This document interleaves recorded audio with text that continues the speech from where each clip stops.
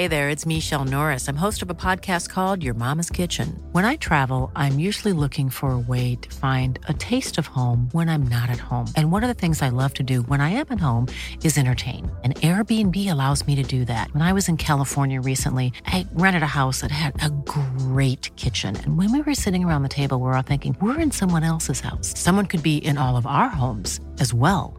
If you have a home, but you're not always at home, you have an Airbnb. Your home might be worth more than you think. Find out how much at airbnb.com/host.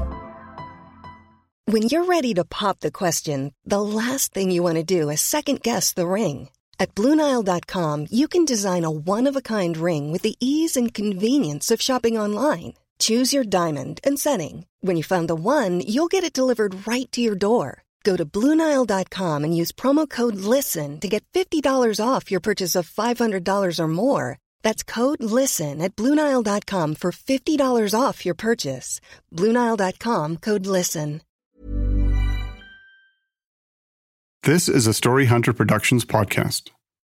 This episode deals with graphic content and may not be suitable for all listeners.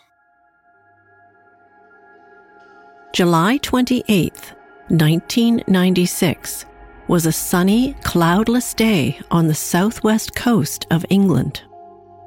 The calm blue waters off the Devon County shoreline shimmered in the sunlight as John Copic and his son Craig set out on their trusty fishing trawler, Malcarry, to fish for bass in the English Channel. After more than 30 years of commercial fishing, John Copic knew where to hunt, and a good catch of bass was worth thousands. So on that particular summer day, father and son headed to a rocky area well known as the Roughs. For the uneven sea bottom in that location, they used a special trawling net called a rock hopper that wouldn't get ripped or tangled if it hit an obstacle. But after a few hours of trawling, their specially outfitted net hadn't captured much of anything. The trip had been a bust, but John didn't mind. He was enjoying the day with his son, who was home from college.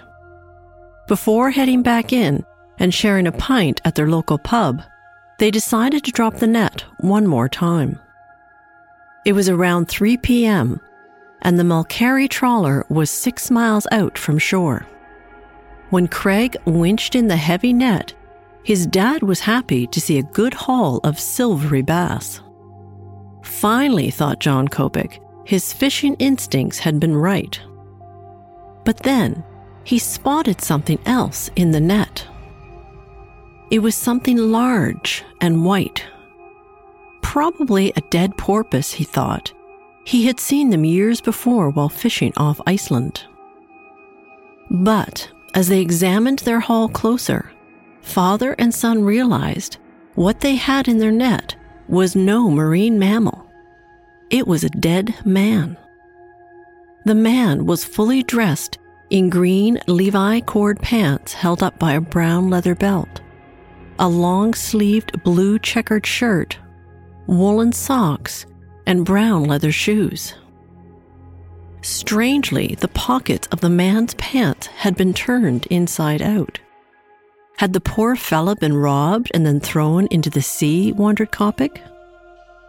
The man's face was distorted and bruised, so it was hard to tell how old he was. And he had some kind of tattoo on his hand, shaped like a star or a blue emblem of some kind. Maybe he was a foreign seaman who had fallen overboard. The Copics stood stunned, staring down at their mystery catch.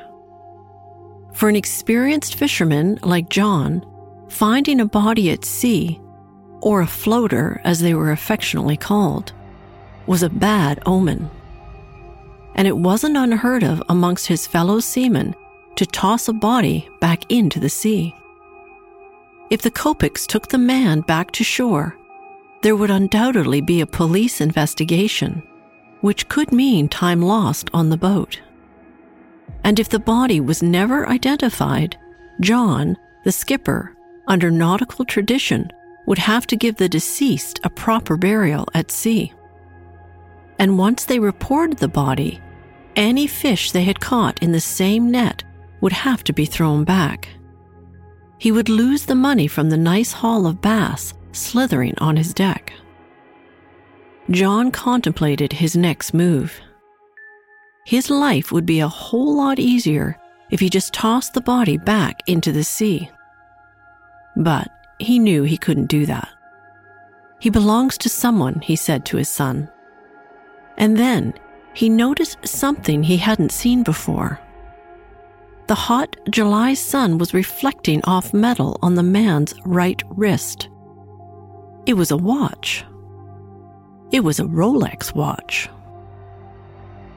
I'm Catherine Fogarty, and in this podcast, I'm telling you the true story of a sensational crime that made headlines on both sides of the Atlantic.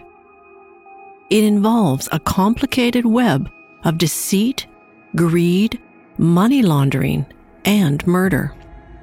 And at the heart of the crimes was a man who was willing to use and abuse anyone for his own personal gain, including his own daughter. This is Trail of Pain, the crimes of Albert Johnson Walker.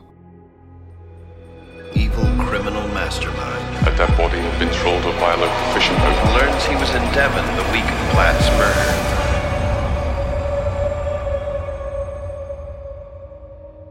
Every Rolex tells a story, the Swiss-based company boasts. And according to its website, wearing a Rolex watch enables entry into a world of unlimited possibilities. Created in 1908 by Hans Wilsdorf, a German entrepreneur, the Rolex Oyster Perpetual was the first truly waterproof self-winding wristwatch. The expensive timepiece soon became a symbol of elegance, style, and success, with its wearers making up a kind of exclusive club. And every watch was unique, with its own customer-specific serial number. Now, a man's body had been found 6 miles off the coast of Devon, and the mystery man's Rolex watch was still on his wrist. What story was this Rolex going to tell? For fisherman John Kopic and his son, the events of July 28th were certainly going to be a story that they would be telling for a long time. And while the seasoned seaman had debated about what to do with the body ensnared in his fishing net, he knew that they had ultimately done the right thing in bringing it to shore. Surely someone would be missing the man. But in all the chaos of the situation, when the police boarded his boat, John had forgotten about the anchor. When he reeled in the trawl net that contained the body, the netting had also caught a plow anchor, named due to its shape like the front of a plow that can dig into a sandy bottom, versus an admiral-style anchor with 2 hooks. Not many fishermen used a plow anchor, and it looked brand new. But John forgot about it after they docked in Brixham Harbor. Later, when the body had been removed and the police had left, another fisherman spotted the anchor and asked John about it. The 10-pound weight would be perfect for his speedboat. "Take it," said John. He didn't want it. John had something more bothersome on his mind as he dumped his now contaminated net of bass. Best haul he'd had in a long time. But a man was dead, and John hoped the police would be able to figure out who he was.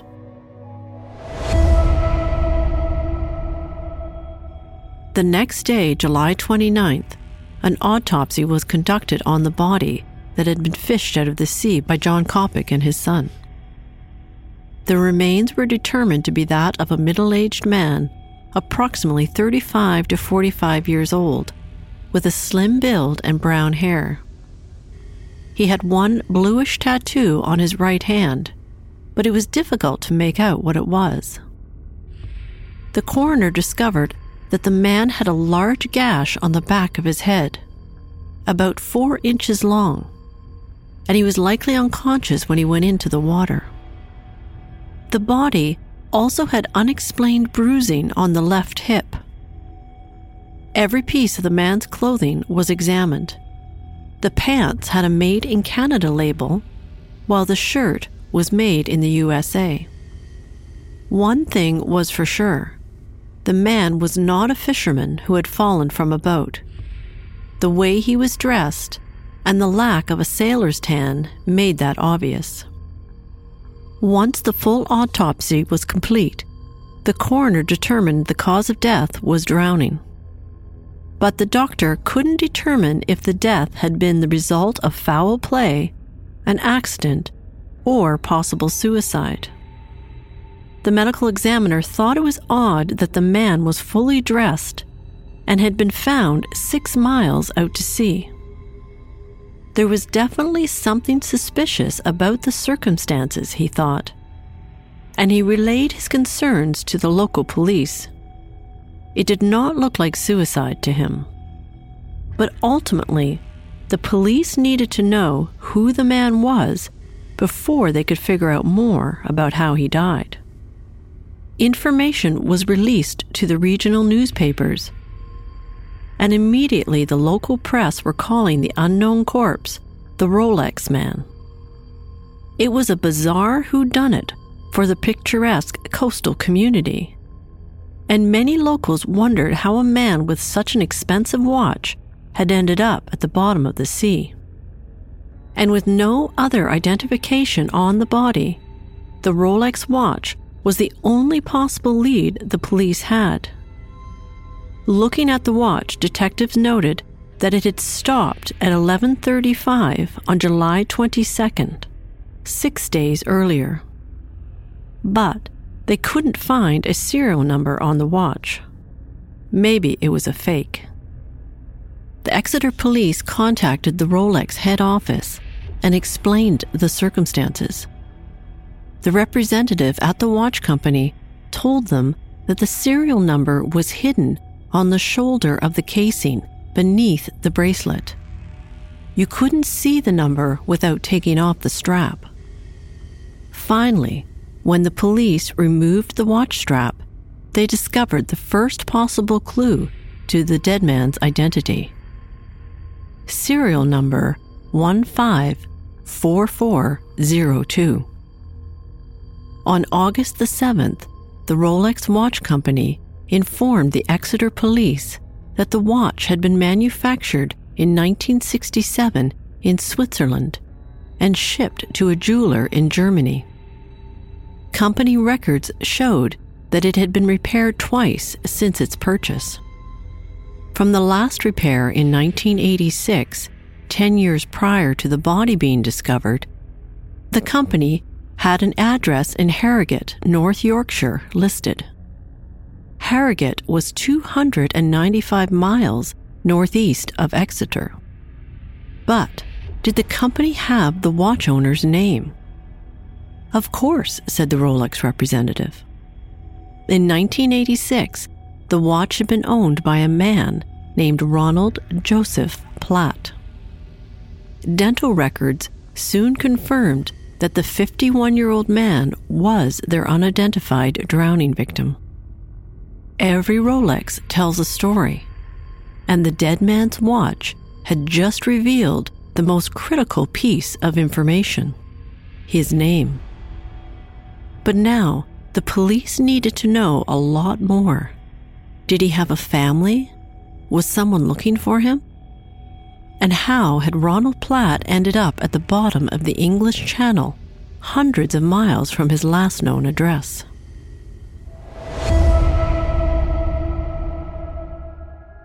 The police in Exeter had the identity of the man who had been fished out of the sea near Brixham, but no one had filed a missing persons report. Combing through health records and tax forms, the police soon discovered that Ronald Platt had moved from Harrogate to an address in Chelmsford, Essex. a city about an hour's drive northeast of London. But further inquiries revealed that Ronald Platt had moved from that address in June, a month before his body had been found. The landlord told the police that he didn't know where Platt had moved to. The only information he had was the name and phone number of a reference that Platt had given him when he moved into the apartment 6 months earlier. The reference was for a man named David W. Davis. In mid-August, Detective Sergeant Peter Redman of the Essex County Police received a call from his counterparts in Exeter. They had the body of a man named Ronald Platt, whose last known address was in Chelmsford.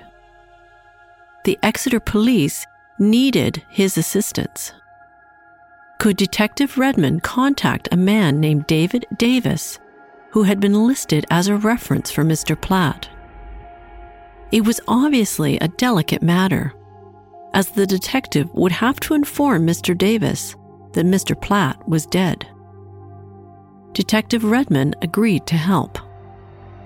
He called the mobile number listed for Mr. Davis, and after confirming the man on the phone was indeed a friend of Ronald Platt's, he informed him that the police in Exeter had recovered Mr. Platt's body. "Oh my God," said the man. Detective Redman didn't want to go into the whole story over the phone, so he asked if he could pay Mr. Davis a visit at his home to discuss more details. "No," said Mr. Davis, who appeared to have an American accent. But he said he would be happy to come to the Chelmsford police station. He didn't live far. 2 days later, as arranged, David Davis arrived at the station to meet with Detective Redman. Mr. Davis was a tall, distinguished-looking man who was impeccably dressed and well-groomed. He told the detective that he had not seen his friend Ronald Platt since June, 2 months prior. Were the police sure the body was Platt? He asked. Detective Redman told Mr. Davis that they had luckily been able to trace Platt's identity through his Rolex watch. "Yes," said Mr. Davis. He remembered Ronald always wore an old watch. Davis went on to say that he had known Ronald Platt for a couple of years. The two men shared a lot in common. Referring to Platt as his best friend and kindred spirit, Davis told the detective that Ronald Platt was planning to move to France in June to start a new business. In fact, Davis had loaned him £3,000. Davis said he assumed Ronald would get in touch once he was settled. Davis told the detective that he had no idea why Ronald Platt would have been in the Devon area. And no, Ronald did not own a boat. Anxious to contact any family, the detective asked Mr. Davis if Ronald Platt had any relatives. Davis wasn't entirely sure. He thought his mom was still alive, and he had 2 brothers, but he didn't know their names or where they lived.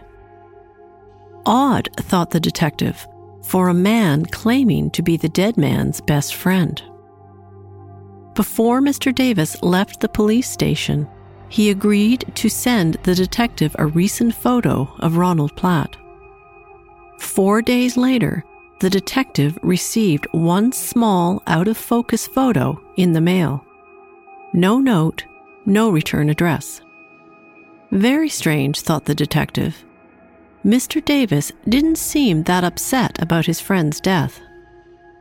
He sent the photo to the police in Exeter, assuming he was done with the case.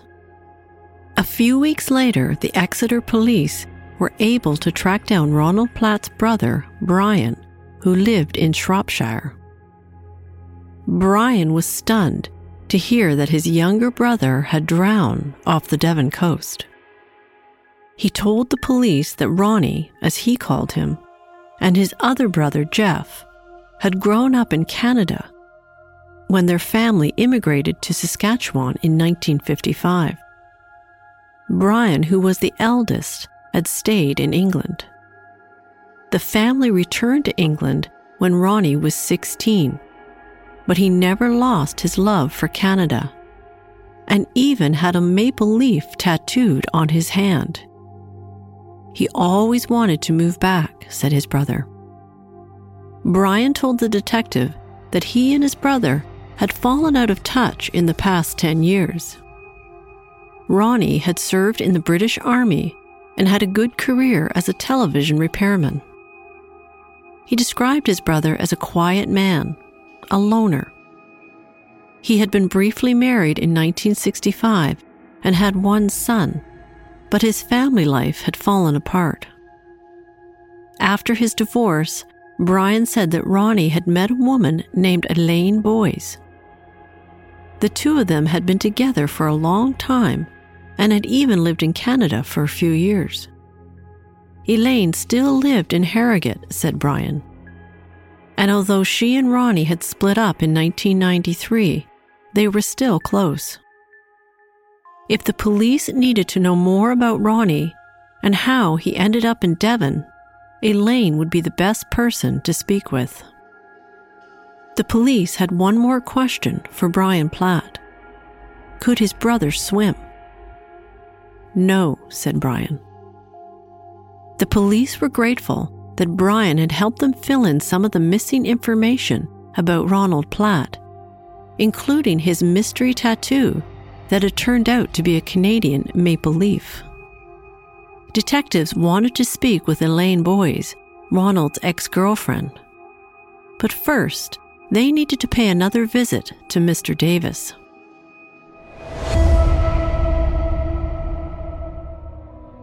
In October, 3 months after Ronald Platt's body had been fished out of the sea, the Exeter police contacted Detective Redmond in Chelmsford again to ask if he could meet with Platt's friend David Davis to answer some more questions. Thinking about the odd exchange he'd had with Mr. Davis, Detective Redmond agreed. But first, he wanted to do a little bit more digging. He looked up Ronald Platt through the local tax department and learned that he had written them a notice stating that he was moving to France and therefore was no longer liable for paying property tax. And at the local postal office, Platt had left a forwarding address. He requested that his mail be directed to the Little London farmhouse in the nearby hamlet of Woodham Walter, which turned out to be David Davis's address. Detective Redmond decided to take a drive to the countryside. Woodham Walter was 6 miles east of Chelmsford. The isolated hamlet was home to only a few hundred people, the kind of quaint English village with one pub, one church, and where everyone knew their neighbors. The address he was looking for, Little London Farmhouse, was down a dirt road surrounded by hedgerows. When he reached the location, there were 2 homes on the lane, but no names on a mailbox or numbers to identify which one David Davis lived in. Detective Redmond decided to knock on the first house, a charming English cottage with a red roof and a beautiful English garden in front. A pleasant-looking lady of about 70 answered the door. "Sorry to bother you," said the detective. "Is this Little London Farmhouse?" he asked. "That's the house next door," said the woman, pointing to a 2-story, nondescript white stucco house with no garden. "Who are you looking for?" she inquired. "David Davis," said the detective. "Nobody there by that name," said the friendly neighbor. "Ronald Platt and his wife Noelle live there," she continued. "But they're not home right now." Detective Redmond couldn't understand what he had just heard. How could Ronald Platt be living in that house with a wife if he was dead? And where was David Davis? The woman invited him in and introduced the detective to her husband. Audrey Mossman and Frank Johnson had lived in their little English cottage for many years, and the Platts were their newest neighbors. While not wanting to alarm the older couple, Detective Redmond casually asked about the Platts. Frank said that Ron was a distinguished-looking chap in his late 40s, but his wife Noelle was much younger, probably in her early 20s, and they had 2 daughters, 3-year-old Emily and a baby named Lillian. A nice couple, said Frank, but the young wife didn't talk much and kept to herself. I don't think they're actually married, said the neighbor. Ron Platt and his wife, he added, were both American, and Ron had a nice sailboat in Devon. Detective Redmond was still trying to get his head around what he was hearing, but it didn't take long for him to put 2 and 2 together. The man he had met at the police station, David Davis, was for reasons still unknown, calling himself Ronald Platt, the name of his dead friend. But who was the woman masquerading as his wife? Detective Redmond thanked the elderly couple and asked them not to tell their neighbor, Ron Platt, of his visit. He'd come back when they were home. Back at the police station, Detective Redmond contacted the Exeter police to tell them that the man he had originally met and who had said he was Ronald Platt's best friend was actually using Platt's identity. But why? And if the man wasn't Ronald Platt, and if he wasn't David Davis, who was he? Whoever he was, he apparently had a sailboat in Devon. And that meant he probably knew more about what had happened to the real Ronald Platt. Suddenly, the Exeter police realized they likely had a murder on their hands.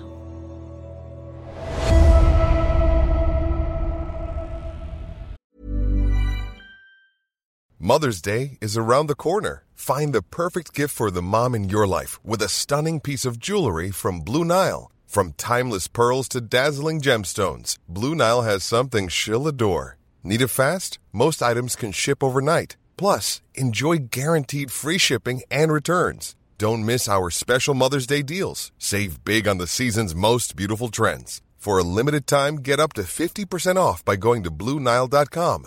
That's BlueNile.com. How would you like to look 5 years younger? In a clinical study, people that had volume added with Juvederm Voluma XC in the cheeks perceived themselves as looking 5 years younger at 6 months after treatment. Look younger, feel like you. Add volume for lift and contour in the cheeks with Juvederm Voluma XC. Reverse signs of aging by adding volume to smooth laugh lines with Juvederm Volure XC. For important safety information and to find a licensed specialist, visit Juvederm.com. That's JUVEDERM.com. Not for people with severe allergic reactions, allergies to lidocaine, or the proteins used in Juvederm. Common side effects include injection site redness, swelling, pain, tenderness, firmness, lumps, bumps, bruising, discoloration, or itching. There's a risk of unintentional injection into a blood vessel, which can cause vision abnormalities, blindness, stroke, temporary scabs, or scarring. Talk to a licensed specialist to find out if it's right for you. Millions of people have lost weight with personalized plans from Noom. Like Evan, who can't stand salads and still lost 50 pounds. Salads generally for most people are the easy button, right? For me, that wasn't an option. I never really was a salad guy. That's just not who I am. But Noom worked for me. Get your personalized plan today at Noom.com. Real Noom user compensated to provide their story. In 4 weeks, the typical Noom user can expect to lose 1 to 2 pounds per week. Individual results may vary.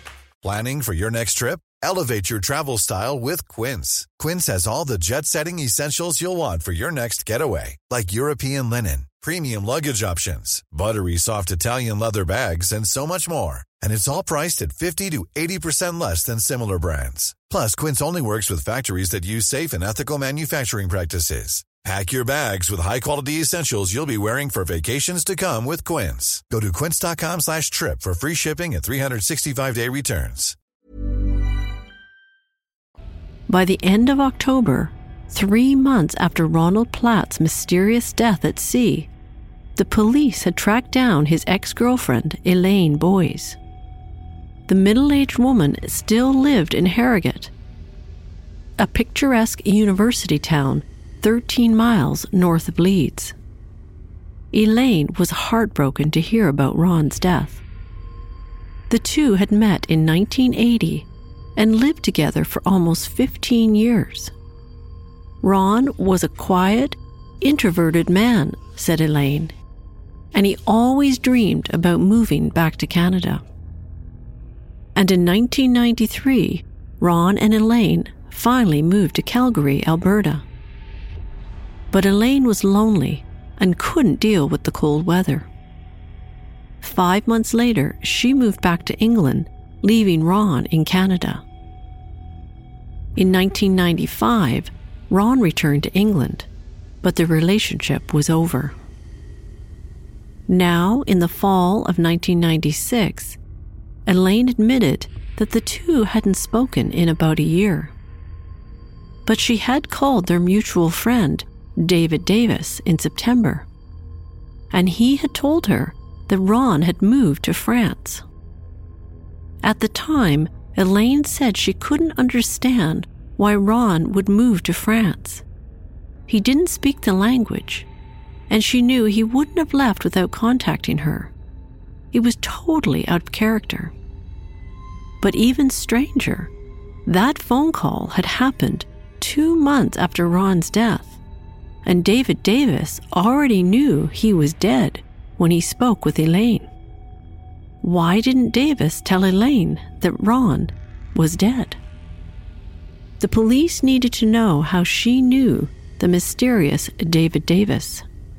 Elaine explained that 5 years prior, in March of 1991, while working for an auction house in Harrogate, a tall, distinguished man with an American accent came into the shop to inquire about a painting. He introduced himself as David Davis from Vermont. Elaine said she found the stranger charming, and the two talked for a long time. The American said he was in the financial business and was relocating to Harrogate from London.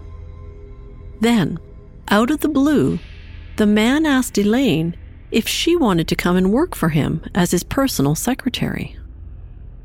Elaine was shocked at the suggestion, having just met the man, but he said he'd made a lot of money and was looking for a fresh start. Maybe they could open an antique business. Elaine was still suspicious of the man's intentions, so she was clear that she had a long-term boyfriend. She told David Davis about her boyfriend, Ron Platt, and mentioned his love of Canada. The friendly American said he knew Canada well. "It's a beautiful country," he told Elaine. Elaine thought the man's offer was too good to be true, so she asked for his business card and said she would talk to her boyfriend. David Davis seemed pleased and said he would call her in a few weeks. And sure enough, 3 weeks later, the American called Elaine and suggested that she and her boyfriend have dinner with him when he was back in Harrogate. Elaine agreed.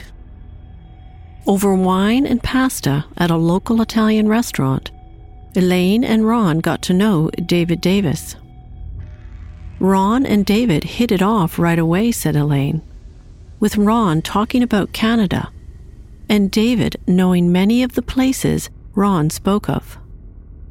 After the successful dinner, Elaine went to work for David Davis at his new company called Cavendish Corporation.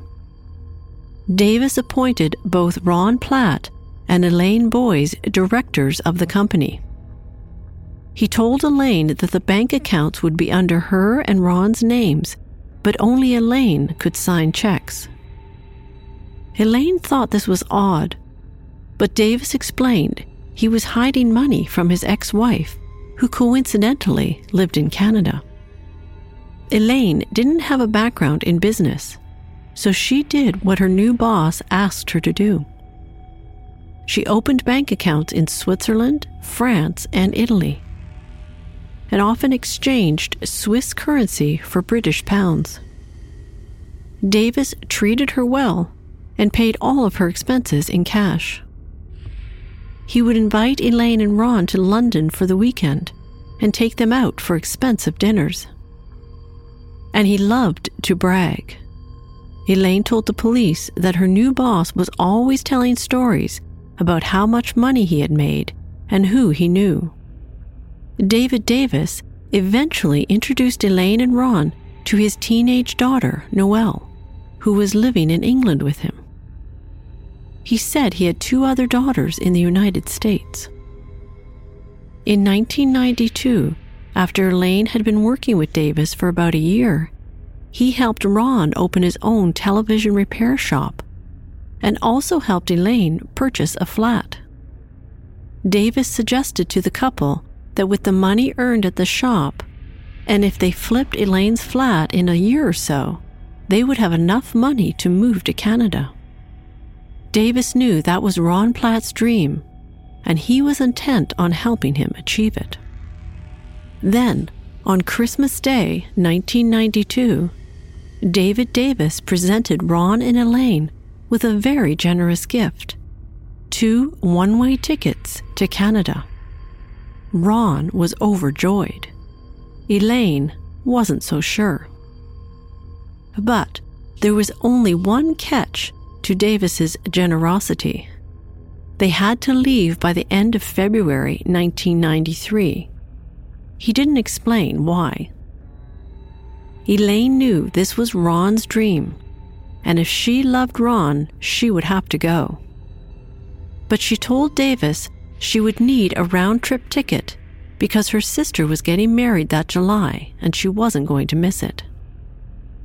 Davis agreed, and 2 months later, on a cold winter day in February 1993, Ron and Elaine arrived to start their new life in Calgary, Alberta. Ronald Platt was finally back in the country of his youth and had no intentions of ever returning to England. And that was something David Davis was counting on.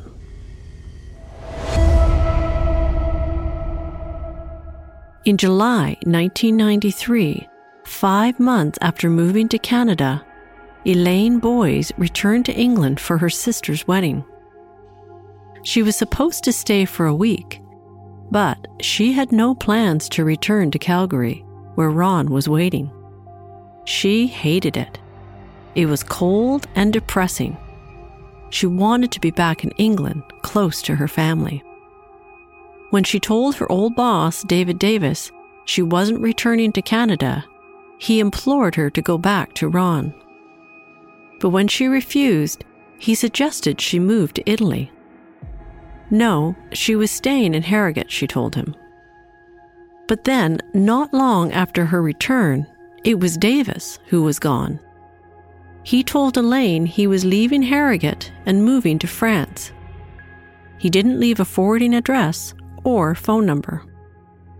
Elaine suddenly had no job and no boyfriend. She became severely depressed. David Davis would call once in a while to check in on her, but was always vague about his whereabouts. 2 years later, in June of 1995, Ron Platt called Elaine to tell her he was moving back to England.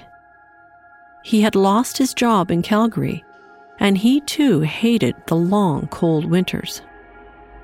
Elaine was sad that Ron's Canadian dream hadn't worked out for him, but was glad he was returning to England.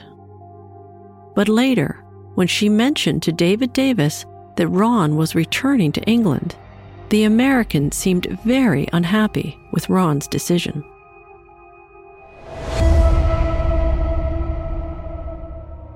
After the police met with the Lane boys, they knew that they needed to find out more about David Davis, who was now living under the name of his dead friend Ronald Platt. And who was the woman living with him as his wife, calling herself Noelle Platt? A few days later, Detective Redman obtained a birth certificate showing the January 14, 1996 birth of a Lillian Claire Platt. The document showed the parents as Ronald Platt and Noelle Platt. This matched the age of the infant living with David Davis and the unknown woman in the little London farmhouse. Lying on a birth certificate was considered fraud, so the police now had a valid reason to arrest David Davis and the mystery woman. They needed them in custody while they tried to get to the bottom of this bizarre mystery. What exactly was going on? In the early morning of October 31st, 1996, Detective Sergeant Peter Redman slowly drove his unmarked police car down Ravenhall Lane towards Little London Farmhouse. It was Halloween, a fitting day to arrest a man who was masquerading as someone else. It had just been 2 weeks since Detective Redman had driven down that same laneway and had knocked on the wrong door. But that one simple mistake had revealed that the man he had met as David Davis was actually living under the name of Ronald Platt. And since that time, the police had met Ronald Platt's ex-girlfriend and learned much more about the mysterious American and how he had paid for Ronald Platt to move to Canada. It looked like Davis had assumed his friend's identity once he was out of the country. But then Ronald Platt came back to England, putting Davis's identity theft scheme in jeopardy. Now there were 2 Ronald Platts living in close proximity, and then one of them turned up dead. With guns drawn, a team of police officers arrested David Davis as he stepped out of a cab in front of his stucco farmhouse. "Remember me?" asked Detective Redman as the American was placed in handcuffs. Redman advised Davis he was being arrested on suspicion of the murder of Ronald Platt. "Okay," responded Davis. Inside Little London Farmhouse, the police were greeted by a young, attractive woman who said her name was Noelle Platt. She was arrested and Children's Services were called in to take the couple's 2 young daughters. The police then searched the house and found a treasure chest of valuables, dozens of gold bars, investment certificates, and thousands of dollars in cash. And they later found more gold bars and cash stuffed into the diaper bag Noelle had supposedly packed for the baby. As the search of the house continued, the police found numerous documents in the name of Ronald Platt: a driver's license, checks, and business cards. And other identification found was in the name of David Davis. There were also a number of packing boxes scattered around the house. It looked like the couple were planning another move. With the phony Platts now behind bars, the police continued their investigation. But now they had one more important piece of information: fingerprints. The British police suspected that the American couple could be wanted elsewhere, so their prints were sent off to Interpol. 2 weeks later, the Interpol inquiry came back with shocking new information. The middle-aged man they had in custody for the suspected murder of Ronald Platt was not an American named David Davis. He was in fact a Canadian named Albert Johnson Walker from Paris, Ontario. Walker was a missing fugitive wanted on theft and fraud offenses in Canada totaling $3.5 million. He had disappeared in 1990. And the Interpol information sheet listed even more startling information. Albert Walker's teenage daughter, Sheena, was also missing and was presumed to be in the company of her father. Photographs attached to the Interpol summary were an exact match for the man and young woman they had in custody. The case of possible murder, identity theft, and fraud couldn't get much stranger, but it just had. Canadian fugitive Albert Walker was living with his own daughter, who was pretending to be his wife. And if that was the case, there was one very troubling question on everyone's minds. Who had fathered Sheena Walker's 2 children?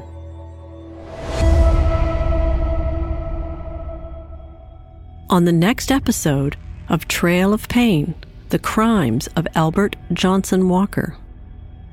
The British police have finally uncovered the true identity of the man they suspect of murdering his friend in order to steal his identity. But there appears to be even more to this peculiar international crime story than anyone could have ever imagined. Turns out that 51-year-old Albert Walker has been on the run for over 6 years, leaving an extensive trail of betrayal and fraud behind him. But when he disappeared with millions of dollars of other people's money, he also took something else far more precious: his own 15-year-old daughter. Her mother in Canada has been searching for her frantically, while the international police have been on the hunt for Walker. But now they have been found, and there are so many more questions that need to be asked and answered. Can the British police and prosecutor prove that Albert Walker's years of deception ultimately ended in murder? And what story will Sheena Walker tell? What happened to the teenager while she was on the run with her father? And will she and her 2 young daughters ever be able to return home to the family she left behind?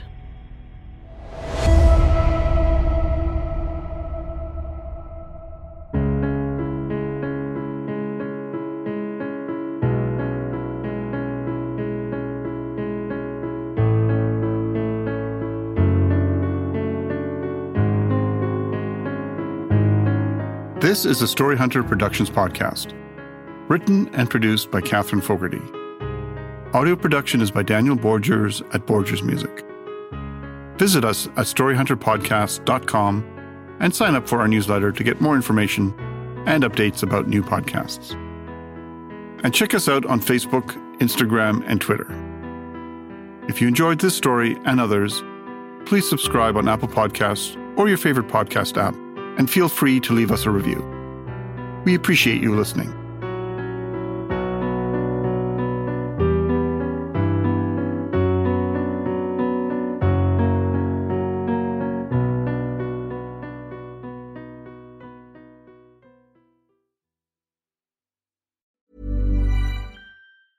Normally, being a little extra might be a bit much, but not when it comes to healthcare. That's why United Healthcare's Health Protector Guard fixed indemnity insurance plans, underwritten by Golden Rule Insurance Company, supplement your primary plan so you manage out-of-pocket costs. Learn more at UH1.com. Planning for your next trip? Elevate your travel style with Quince. Quince has all the jet-setting essentials you'll want for your next getaway, like European linen, premium luggage options, buttery soft Italian leather bags, and so much more. And it's all priced at 50 to 80% less than similar brands. Plus, Quince only works with factories that use safe and ethical manufacturing practices. Pack your bags with high-quality essentials you'll be wearing for vacations to come with Quince. Go to quince.com/trip for free shipping and 365-day returns.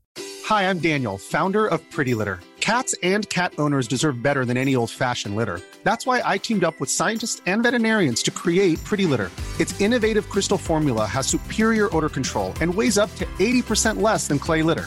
Pretty Litter even monitors health by changing colors to help detect early signs of potential illness. It's the world's smartest kitty litter. Go to prettylitter.com and use code ACAST for 20% off your first order and a free cat toy. Terms and conditions apply. See site for details.